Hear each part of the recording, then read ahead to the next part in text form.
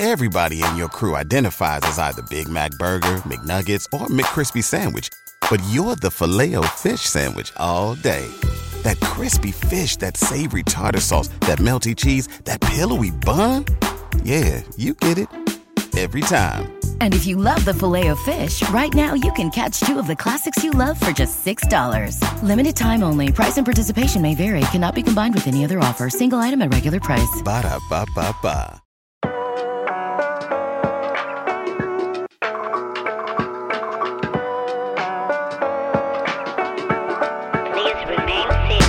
Welcome in the latest episode of the Step Back Pod here on Fanside. We come to you every Monday to try to follow the latest that's happening in the NBA, looking back and then also looking forward. Make sure you rate and also that you subscribe so you get all of the latest episodes. We may be adding more episodes soon. You may make sure that you don't miss any. You can follow me, Ethan Skolnick, at Ethan J. Skolnick, and at 5 Reasons Sports. That's the number 5 Reasons Sports. My co-host here is Brady Hawk.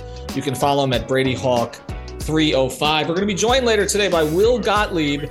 He's from CHGO Sports and up in Chicago covering the Chicago Bulls. We're going to get into what's wrong with the Bulls. Last year, they were one of the best clutch teams in the league. This year, they're 0-7 in the clutch, and there seems to be some sniping between the coach, Billy Donovan, and Zach LaVine. Some unhappiness with LaVine getting benched, so we'll get into all the details. Will wrote an article about that. But first, we'll get to some happenings around the NBA with first steps. All right, let's start in Brooklyn. Kyrie Irving is back. We're not going to get into all of the off-the-court stuff here. Plenty of other shows are going to do that. I want to just talk about this on the court a little bit. Kyrie comes back, has a kind of a pedestrian performance against a Memphis team that is missing John Morant and Desmond Bane, which is obviously going to set them back in the Western Conference here for the time being. Kyrie played reasonably well, but I'll go to you on this, Brady, just from an on-court perspective. This whole thing with Durant and Kyrie, they haven't been on the court enough to really show what they were supposed to show when they came together. Durant wanted to play with Kyrie above all else. They've added Ben Simmons. And actually, the more notable thing for the most recent game is the way that Ben Simmons played, not the way necessarily that Kyrie Irving played. How sustainable is this for the three of them when they face a team that actually has more of its players playing than Memphis did in Kyrie's return? Yeah, I don't know how much is sustainable with the Nets in general ever. Like, nothing's ever sustainable with this team on or off the floor. But in theory, Ben Simmons could be the bridge between Kyrie and KD. When you talk about two elite shot creators, guys that can get their own bucket, when Ben Simmons is playing like that, where he has 22, 8, and 5, and he's able to kind of push pace in the way he did, like every time he would get the ball, he would run out on the floor, open floor, and get the others involved. And they have decent, role players in general when you look at the guys that are shooting well from three and guys that are plugging different spots. But ideally, that's the way it is. But it's sustainability, you use that word. And it's like when you're dealing with a bunch of shot creators that are taking difficult shots time and time again, and Kyrie and KD are probably going to take advantage most of the time, you're basically betting on things that are not in your hands because there's going to be inefficient nights. There's going to be things of that nature. But what can happen is you can create positive offense where it's not all ISO ball, when Ben Simmons is kind of bridging all that together in the low post on the transition, things like that. Let's go to number 2 here. Injuries around the NBA. There are a lot of them. We're expecting LeBron James to return soon from his injury. Anthony Davis has had to carry the load there a little bit. The Lakers trying to get things together in the West. But some new injuries this week. I mentioned John Morant. Already Desmond Bane is out. Now John Morant is week to week. This has been arguably a top 3 backcourt in the NBA this season with Bane's development. How does Memphis survive this stretch without either of them? Yeah, it's interesting because they're a team that already plays together. Like they're one of those chemistry teams that are just going to play as a team. And we saw that in that same game against the Nets. Like they stayed with them for a good portion of the game just because a lot of their players, Dylan Brooks had a big game. He had 31, but a lot of them were just playing together and they have a bunch of role guys that can just really shoot the ball. So it's funny because you bring up injuries. I was looking, you mentioned a couple of the players that got injured. And it's like 3 different ways of the ways they'll deal with it. Like you just brought up Ja and Bane being out. It's more of a team aspect. Everybody has to step up. They're going to move the ball around. They're going to play that type of game. Lillard being out means they're going to kind of pass the torch to Anthony Simons, go to the young guy. And they've won games without him this season. Anthony Simons has stepped up and they have a different way of going about that. And then the third one is Tyrese Maxey, who when he goes out and they don't have James Harden, you go to your star player in Joel Embiid. So it's basically 3 different ways of teams, how they're going to deal with the injuries. Which team will be most beneficial from that? I guess we'll find out over the next week or so. But When you're playing that type of team aspect, like we see with Utah when they're fully healthy, how they just play that type of play style, that's kind of what I imagine with the Grizzlies over this next stretch. And the thing with Philadelphia is it's not just Maxey. They're still missing Harden, which means even more of a lean on Embiid. They didn't have Tobias Harris the other night. Also, talking about Lillard, I feel like we're a jinx here because we got into the Blazers a lot last week. A Lillard situation, he'll be reevaluated in 1 to 2 weeks with the calf strain. He did shoot 2 of 14 the other night. They've overcome some of his poorer performances this year, but on the whole, he has looked healthy after missing most of last season, or at least the second half of last season. So we'll see if the Blazers can stay up there in the Western Conference. Another team in the West, though, that's starting to come a little bit is the Clippers. And they've been, we talk about their talent level. I thought 1 through 12, that might be the best roster in the entire NBA coming into the season, but it was dependent on Paul George's health, Kawhi Leonard's health, and John Wall. Paul George is playing at a high level. Kawhi Leonard, even when he's played, is not. And John Wall has been okay. All right. So when you look at, they're 10-7 as we're speaking here.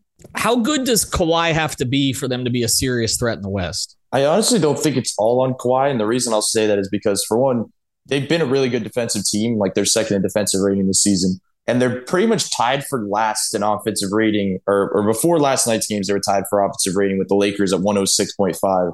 So the fact that they're 10-7 and they're playing this way and they've been that bad offensively, it's kind of telling that there is some ways that they could turn around when they get their star player back in their first option in Kawhi. You mentioned John Wall. He just had a really big game the other night where he had like 15 assists. And that's kind of what I imagine with this team, because playmaking is where they can really excel. And it's not because they have a bunch of playmakers. It's just because they have so many like offensive hubs. Like you look across the roster, you have Kawhi and Paul George. You have John Wall and Reggie Jackson that can kind of settle you in different ways. You have Marcus Morris, who's like a mid-post guy that can just get you settled into certain sets. You have Zubac, who's a roller in the middle of the floor that can play make and make kickouts. Like they have enough playmakers and guys that can get you into offense across this roster where I have enough confidence in them to get that done. And then you brought up the depth where you said 1 through 12, and it's like Norman Powell has a big game. They have all these different type of like role player types that they can plug in and have big games where Kawhi could really turn this around. Like the part of those 15 assists from John Wall was like using Kawhi in different spots that we're not accustomed to. He had a couple lobs over the top to different guys, but Kawhi being used as a roller, like there's just certain stuff there where they're not where I guess we expected them to be before the season, because I know a lot of people had them kind of the top 2 in the West type of, because they had that depth. And I think everybody thought Kawhi, I guess, would be a little bit healthier. But I still think there's enough promising things just because of the wings, height, different stuff they have defensively that they can throw out there in a bunch of different coverages.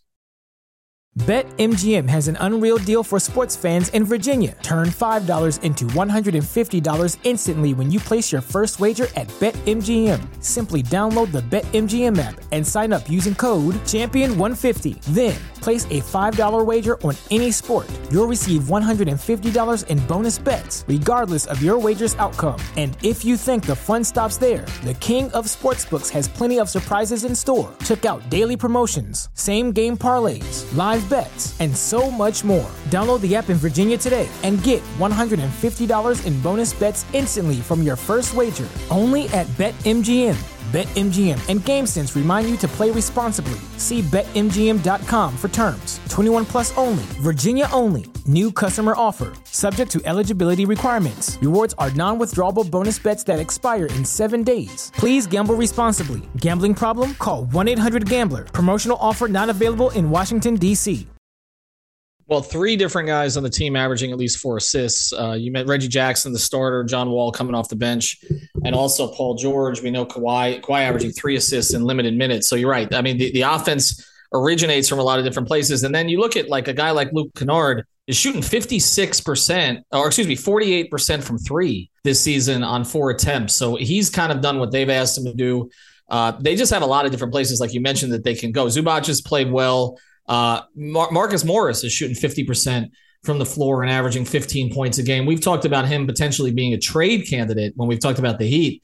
I don't know that I would move him. I mean, they have a lot of wings. They've got a lot of 3-4 type guys. There are a lot of lineups they can throw out there. Ty Lue is really underrated at combinations. We saw that in the playoffs a couple years ago. He's able to work around the absences of his star players by throwing different coverages out there.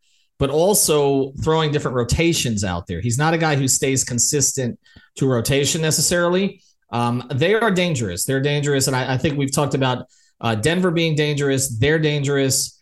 We don't really know what Phoenix is going to look like, but I don't think that the West has really settled out in any way so far. And I wouldn't be surprised at all if the Clippers are a 4 or 5 seed that ends up going to the finals. I picked them for the finals before the season. I picked a Memphis Clippers Western Conference Finals. I still think that's the way it's going to play out. Welcome to the Playback, where Brady Hawk breaks down 2 teams from around the NBA, 1 East, 1 West, one that's doing well, we call that the high step, and one that's not doing so well, we call that the misstep. All right, let's get to a couple of teams in the Eastern Conference. This is our playback segment that we do here with Brady every single week. We've got one good. We've got one not so good. The one not so good, people are used to us talking about, so I don't know how we're going to talk about it in a new way, but for our national audience, we will try. Let's talk about the good one first, our high step segment on the Boston Celtics. And here's what's been so impressive about them to me. One is they haven't had Robert Williams, right? And they also haven't had their head coach from last season.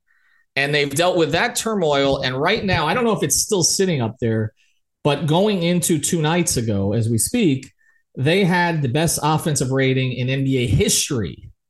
The Celtics did. Is this just about the development? We've talked about this before. Is this just about the development of Jason Tatum from kind of star to superstar to mega superstar, where he's in the MVP conversation, a top 5 player perhaps in the NBA? Or are there other pieces here that have made this thing happen for them? Yeah, I think it's more about the turn they've made schematically, where it's like they were that elite defensively last year. And you mentioned Robert Williams not being part of this group now.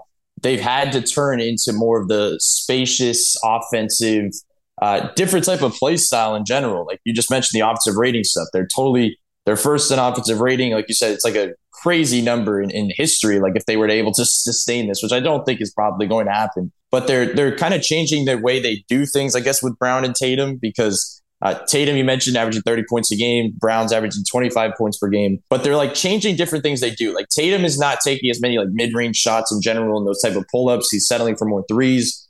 He's knocking them down. You have Brown, who's able to get to the rim a lot more. He's able to kind of get by guys, get to the rim, make plays for others. But the reason I bring up Tatum and Brown off drives is because they're shooting from 3 like incredible numbers. Like they're second in 3-point attempts, but they're also third in percentage. And the reason why it's intriguing is because it's not coming from one spot on the floor. They're second in corner threes and they're second in above the break threes. Like this isn't one thing that they're just trying to find a certain spot on the floor because that's their game plan. Like they're just absolutely just driving and kicking because they have 2 elite shot creators that can get to the rim consistently. And then I mentioned being third in percentage, but you have guys like Grant Williams shooting 48% from 3. You have a guy in Sam Hauser shooting 48% from 3. So you're getting this type of play style that's actually working just because there's just so many guys that are focused on Tatum, focused on Brown, and they're going to send 2 at you. And then obviously they have the addition of Malcolm Brogdon, which, speaking of driving kicks, you have a guy that can consistently get to the rim like that and make plays, get paint touches. So it's interesting because in the turn and play style, and we're going to talk about this team later, but they're not doing as much ISO ball. Like they're not doing what they did last year in that way, where they're kind of playing a type of play style where they're running more motion, they're running more sets for Brown and Tatum. Where the reason I bring up the team we're going to talk about later when we talk about the Bulls is like that's what they're not doing. Like pretty much like that's the exact opposite.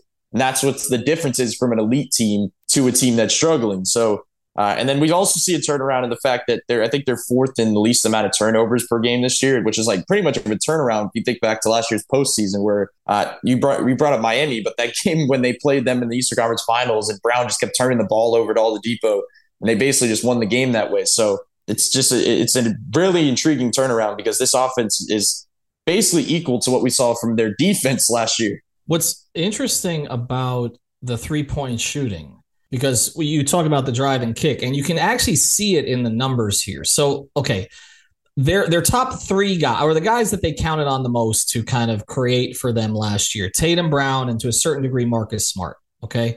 They are leading them in 3-point attempts still. Tatum is averaging 9.5, Brown's averaging almost 7 attempts, and Smart is averaging over 5 attempts. But they're shooting in order, Tatum, Brown, and Smart, 35%, 34%, and 29%. They're not making their threes. at a big clip. The guys who are making their threes are the guys that are kicking the ball to. Al Horford, 4.5 attempts, 48% from three. Derek White, who has never been a particularly reliable three-point shooter, 4 attempts, 45% from three. You mentioned Grant Williams, who had the one huge breakout game in the playoffs last year. But, I mean, he's doing it again. He's averaging 4 attempts a game, 48% from three. You mentioned Hauser, who stepped into the rotation this year. 4.5 attempts, 48% from three. Peyton Pritchard, 2.5 attempts, 41%. I mean, that's literally every single one of them. And Brogdon, okay, 35% from three, but he's doing other things. Every single one of their role players, because I consider Horford a role player at this stage. Horford, White, Williams, Hauser, Pritchard are all shooting in the 40s. And not just in the 40s, they're all shooting in the high 40s from three right now. The team we're going to talk about next, which was the best three-point shooting team in the league last year by percentage, can't get out of its own way. The Heat can't have 2 straight games where they're shooting even 33% from three. And meanwhile, the Celtics play style, so it's that different the way that they're playing under the new head coach than they were under the old head coach? I don't know if I'll say it's the head coach reasons. I just really think it's the Robert Williams aspect here. Like the fact that you can use Al Horford now as the true 5 next to a bunch of spacers, and now you're using him weak side. You can't just help off of him like you did with Robert Williams in the dunker spot.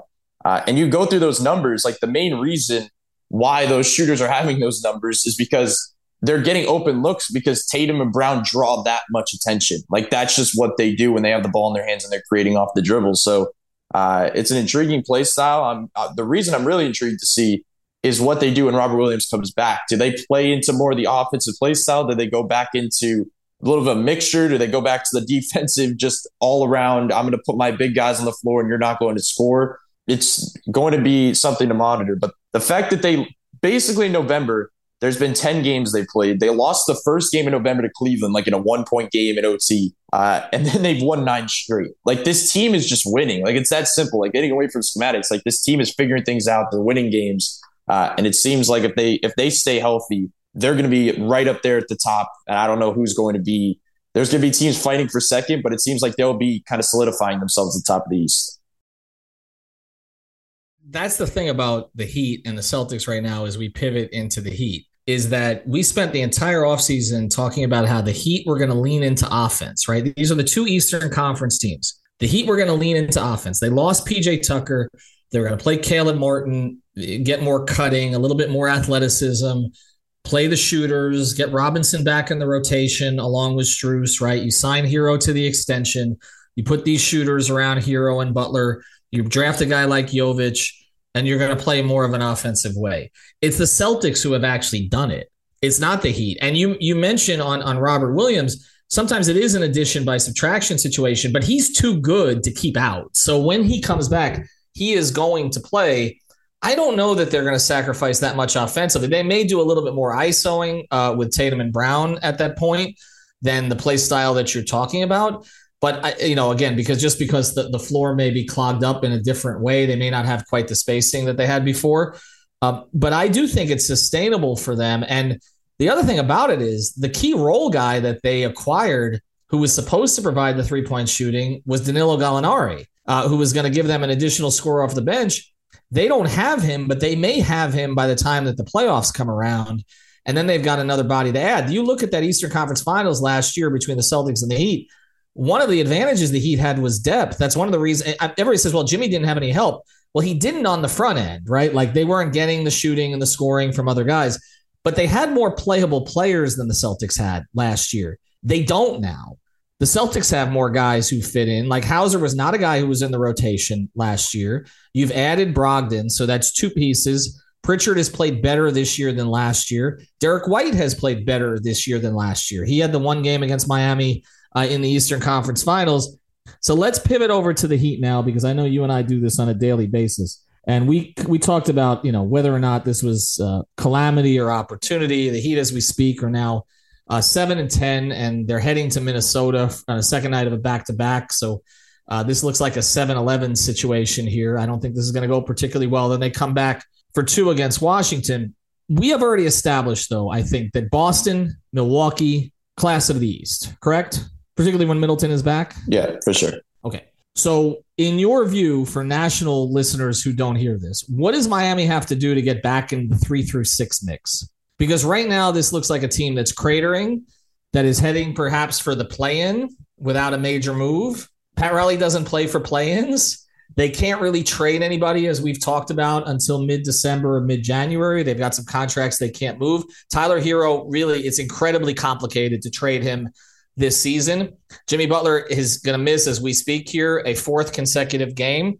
Tyler Hero is going to miss another game, although he's going to be back. The Hero-Lowry backcourt has not looked particularly good, and it does not seem like they're buying into Spoelstra the way that they usually buy into Spoelstra. Can they be a 3-6 team this year? Because they're not going to be a 1 or 2 after winning the East last year in the regular season. Yeah, I think there's enough trust that they can get back to the lower end of that 3-6, because that's a pretty big range, and it feels like a lot of the teams are still pretty close in general in the standings. There's a lot of season left to play, but I'm not really worried about them standings-wise. I'm worried about them on-court-wise, like the things that they're able to do. I was talking about it last night, that they don't have an identity right now. Like, we've always known as Miami having an identity, whether it was defensively, whether it was certain actions that they run. We talked about in the offseason them leaning offense, but they don't really have any of that right now. Like, and part of this, I will add, is injury based. Like, we're talking about a game the other night where they're playing Orlando Robinson, Haywood Highsmith, and Jamal Cain basically a good portion of minutes throughout the game. Like, so it's a different type of play style. But when they were healthy, they didn't have this either. Like, they didn't have an identity. They didn't have the offense that they usually run motion-wise. And part of that is because, as you mentioned, the Hero-Lowry backcourt has been weird because that starting lineup change. We've seen different things, and they're not able to it's been a lot of iso ball and things that we're not used to with Miami. We're used to heavy motion, a two guard that's a shooter that's going to fly off handoffs and pin downs consistently. So it's just something that we're not used to. And then obviously they still have a certain level of depth, but a lot of that depth is now injured. Like, you have Yurtsman's probably going to be out for a good portion of the season. Oladipo, we don't know when that'll ever come back to fruition again. With that, then you have Tyler and Jimmy out, as you just mentioned. Like, they have so many guys down the line that are just not playing, and it's just hard to overcome it, because if they were playing, we're having these same talks about issues. Like, they need time on the floor together to figure this out.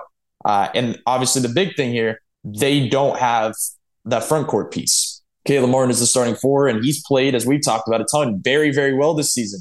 He's just in the wrong spot. Like, he's in the wrong position. If he was playing the three, subbing in for Jimmy, playing with a lot of the other undrafted guys off the bench, he'd be talked about very differently, but they are lacking size in that front court. So it's going to be something to monitor, because they're known for being a defensive team. And yes, we saw the highlights, and everybody knows the Jimmy block against Phoenix and then turning around the fourth quarter, but consistently they're not a good defense because they can't switch as much anymore, because guys that are smaller are being able to guard centers, and it's just easy buckets in the paint. And they have to revolve more around drop. So it's just a lot of schematic things that we're not used to that they're relying on. It's just a lot of question marks with this team right now, because there's the health factor and then there's the schematic factor. I keep coming back to what we've talked about on 5 on the Floor. And if you want more Heat talk, you should download that podcast. We go pretty much every day. They have no identity right now. Eric Spoelstra talks about identity, offense, defense. There's no identity. There's nothing they can hang their hat on at the moment. Last year, we kind of knew what it was. It was, again, they had shooting. They could go to Jimmy in the clutch when they needed to.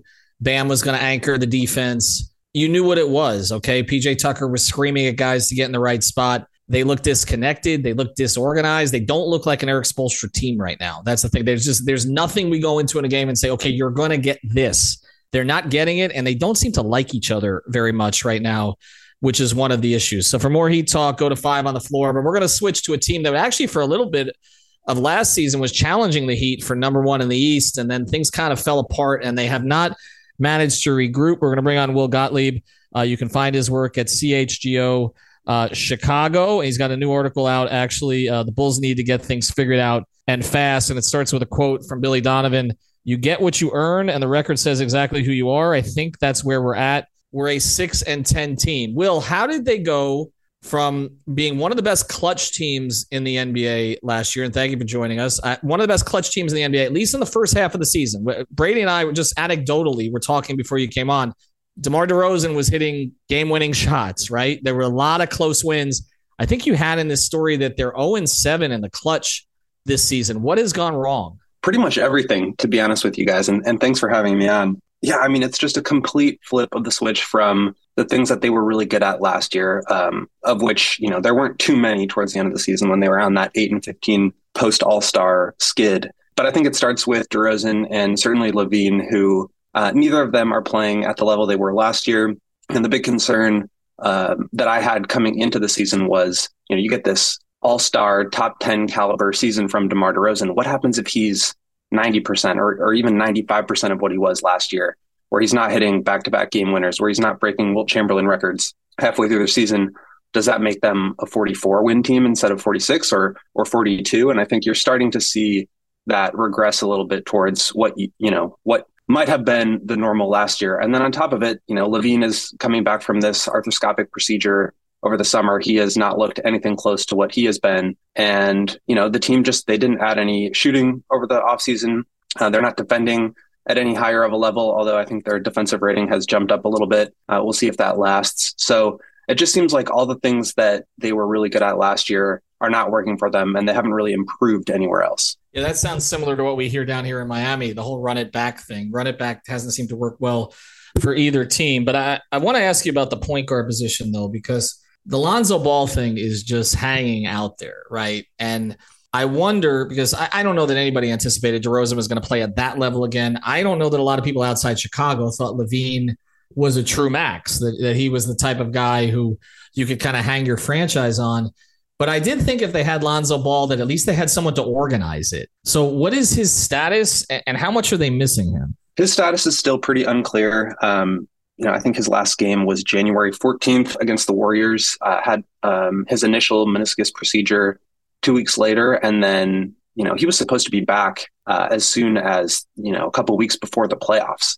That obviously never happened, and things did not really progress over the summer. Ended up having another procedure on September 28th. And there was an initial 4 to 6 week timeline. I think it's 7 or 8 weeks since then, and still nothing. The Bulls say that he's progressing, that he's able to do a little bit more mobility stuff, but not to the point where they're really able to evaluate him. So I think we're still a ways away from Lonzo. I would say certainly not until the flip of the calendar year, which is going to put him out, a full calendar year. And they're absolutely missing him. I mean, the things that they did really well last year, and I keep coming back to this, but when they were playing at their best, it was getting out in transition. It was shooting threes at a really high level. It was defending at the point of attack at a really high level. And basically those are all the things that Lonzo does well. I mean, that's his skill set. And so when you remove that, I think it just showed how flimsy this roster construction was. You look at a guy like Lonzo, who's never been an all-star, who probably never will be. He's kind of a superstar role player. And when you lose a guy like that, I mean, should you go from contending for the top seed in the East to, falling 8-15 in your final 23 games, getting absolutely wrecked in the playoffs, and then starting off 6-10 this year? I mean, should that kind of player have such an impact on your record? I think it speaks more to the way that this roster has been constructed. And I'm certainly not, of the mind that he'll come back and automatically flip this team back to the record that they had prior to his injury. I think it was interesting when you were talking about some of the things he provided, like you were talking about 3-point shooting. I think they're bottom 2 in 3-point attempts this year, where they kind of flipped their profile. You mentioned transition, where now it's a little bit more different, I guess, in the half court wise. We were talking about the Celtics earlier in the show, where we were saying they were two main guys, Jaylen Brown, Jason Tatum, were heavy isolation guys. It worked for them because they're elite, but obviously this year they flipped things, and now they're running more sets for them, doing different things, and their offense is at an all-time high. I just want to get your thoughts on the DeRozan-Levine pairing together, because obviously this year it's been, once again, a lot of isolation ball, and I think the two-man lineup is a -13 net rating this year. So how does it work? How does it flow offensively with those two without Lonzo? Like, what is the ideal way for it to flow, I guess? Yeah, I think the ideal and what we're actually seeing in reality is a little bit different. Last year, and to be fair to Billy Donovan, who was dealt a pretty poor hand in terms of health, and like I mentioned, like just the lack of spacing and roster construction that kind of didn't really maximize the things that DeRozan does really well. But basically, he just kind of fell back on this. Lonzo's been out. Alex Caruso missed 40 games. All these guys are hurt. Javonte Green, Derek Jones Jr. in and out of the lineup. Zach LaVine's dealing with a thumb injury, and now he's got a knee injury that is preventing him from playing. at his peak. And so what do? I mean, you need a bucket down the court. You have to just kind of let DeRozan do his thing. And he did that at, like I said, I mean, just an incredibly high level last year. This year, I think they're pretty cognizant of the fact that that's not really a sustainable source of offense.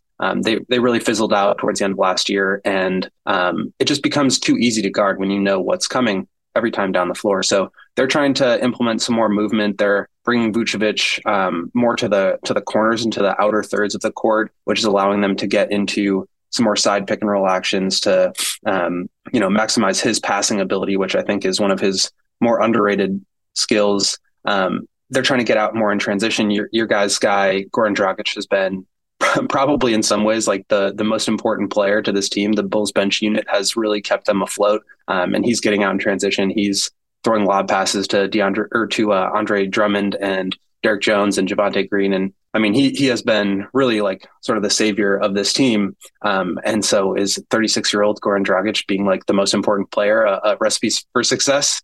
I don't think so. They're certainly still in the process of figuring out who they are. You guys were talking about that with the Heat. I think it's absolutely true with the Bulls as well. But I think the margin for error is just a little bit smaller when all these teams in the East are loaded, and when you're at a bit of a talent deficit to begin with, and when your shot profile makes it really difficult to compete with all these teams that are just getting to the rim at a really high level, shooting threes at a really high level. The Bulls just kind of have to mid-range jumper their way back into some of these games, and it just doesn't really work that way. Boy, people in Miami are not going to be happy with that clip about Goran, because I'm just telling you, because Kyle has been an adventure since he's come down. So there are a lot of people who I think in Miami who'd like to take the Goran Precious trade back at this point. And I'm with you. He's 36 years old, captaining a bench, which is where the Heat had put him a couple of years ago until they needed him in the bubble to start, is where he should be at this stage. And I think everybody in Miami is happy he's playing well. But you're right, it's not a recipe for success long term. So let's get into, you mentioned Billy, and also obviously, they bring in an executive from Denver. He was heralded last year for what he put together. But the Vucevic trade, though, right now is not looking so great. Could you go over all the assets that ended up going the other direction? Sure. So it was Wendell Carter Jr., who was on the last year of his rookie deal and was up for an extension, Otto Porter Jr., and a top 4 protected pick in 2021, which turned into Franz Wagner, who's looking pretty darn good, and a 2023 top 4 protected pick in this upcoming draft. Coming back to the Bulls was Vucevic and Al-Farouq Aminu, who the Bulls later flipped in the DeRozan trade, and was actually kind of in a indirect way the reason why the Bulls had to give up a pick to get DeRozan from the Spurs in that sign and trade. So that trade is not looking so great right now. I mean, Vucevic has been really important to this team. I think he's really an underrated player all around. He gets kind of crucified for his defense and for the low 3-point shooting numbers from last year, but he's back up to 39% on threes. And I think his contained defense is fine. I mean, you're not going to be able to switch everything the way that you guys can with Bam down there in Miami, but I think he does an all right job. For me, it's more about sort of the ability for Alex Caruso and Lonzo Ball to put out fires before they get to that point. And the Bulls just have not been able to do that without those two guys playing at their highest level. But yeah, when you look at that trade as a whole, I mean, you basically go all in for a guy who, you're paying top dollar for, and who's, you're buying high on, and he just has not been able to provide that value. And then you look down in Orlando, obviously that Magic team just came into the United Center and beat the Bulls on a game-winning 3 by Jalen Suggs. I think that makes it look even worse. But, at the time, you have to commend their decision to just pick a path, because the Bulls for so long had been sort of in the wilderness, not really knowing if they were going to be good or bad, not really getting to the top of the draft where they could find some sort of franchise-changing talent, and not being good enough to get into the play-in, let alone the playoffs. So I appreciate the fact that they went for it. They, and sometimes you have to overpay to get your guys. So that's kind of where they are left. And, I mentioned the DeRozan trade, which they also gave up a 2025 pick for. So they're in kind of a tough spot in terms of not willing to go into the luxury tax, not willing to, not able to really trade any more picks to bring in more talent. and some of the younger guys just not really developing at the pace that the Bulls would like. Yeah, look, it's a little bit like the Minnesota situation, although they didn't give up quite as much, but where you go all in for a big, total opposite big of Vucevic, obviously.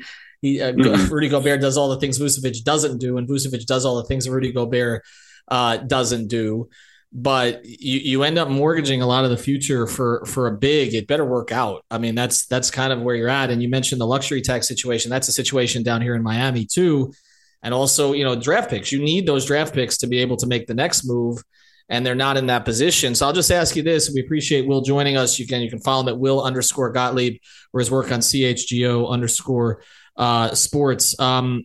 Billy Donovan then, like, how much heat is he getting, and how much heat does he deserve? And are those the same thing? He's getting a lot of heat. I think the fans are starting to turn, which is too bad because I don't really think he is the main culprit here. I always look to the man above, and I think Karnisovas has put together a flawed roster, and Billy Donovan has done what he can to try to make it work. Has not been perfect by any means, but the Bulls did look really good at a certain point, and I think you can attribute some of that to his ability to sort of manage these different styles of play where, the first however many games they were tied for first place in the Eastern Conference. And I think the fans typically look to the coach to be the first scapegoat. But for me, you just have to keep going upstairs. And I think it comes down to the unwillingness to pay the tax. And I don't think they'll fire Billy Donovan this year. I think that becomes more of an off-season move where you really start to think about what direction you're going. But he's certainly under pressure the way that everybody is in this organization right now, who's dropped 4 straight games, who's 6-10 on the season outside of the play-in. Like, they have big expectations. They've got their pick going out. They can't afford to be bad this year. And so, there's pressure everywhere at this point. All right, I'm going to give this to both of you guys. Just answer with what comes to the top of your head. Will, are they a playoff team, a play-in team, or out of the playoffs? I think they're a play-in team. I don't think they're quite as bad as they have looked over the past few games, but I think it's going to be that 9-10 range rather than 7-8. Brady, who finishes ahead of each other, Bulls or the Heat? Barring a major move here. I feel like I'm going to sound biased if I say Miami, but maybe he should answer that as well. I do think it's Miami just because I think there's more reliance on them getting healthier than the Lonzo Ball thing coming into fruition, because Miami's injuries are more kind of day-to-day types. And I just feel like they're more in that range. I agree. I think the Bulls are in that 9-10 play-in range, just because I think even though the Pacers, Wizards teams are going to fall out, a lot of the Sixers, Raptors, Nets are probably going to jump them. So that'll kind of be the range. But I think I would say Miami at this stage. Yeah, I'm with you, but I do think this thing can implode here pretty quickly. I'm sure Will's familiar that Jimmy Butler doesn't like losing for very long. And so we're kind of monitoring that situation down here to see how that plays out. Will, we appreciate you joining us. Thanks again. Follow his work at Will_Gottlieb. Obviously has a real good handle on what's going on with Chicago. We will have more of a Western Conference focus. I know we did the Celtics, the Heat, and the Bulls in depth this week. So next week we will get into the West more. Planning on bringing on our friend Mark Jones to talk about the Sacramento Kings, who we did not mention today. They have 6 straight wins after missing the playoffs for 15 straight seasons. So we'll see if they're still up there when we talk to Mark next week. Thank you, Will. Thanks to Brady. And check out our work on the Step Back on Twitter as the_step_back. And also, of course, at Fanside.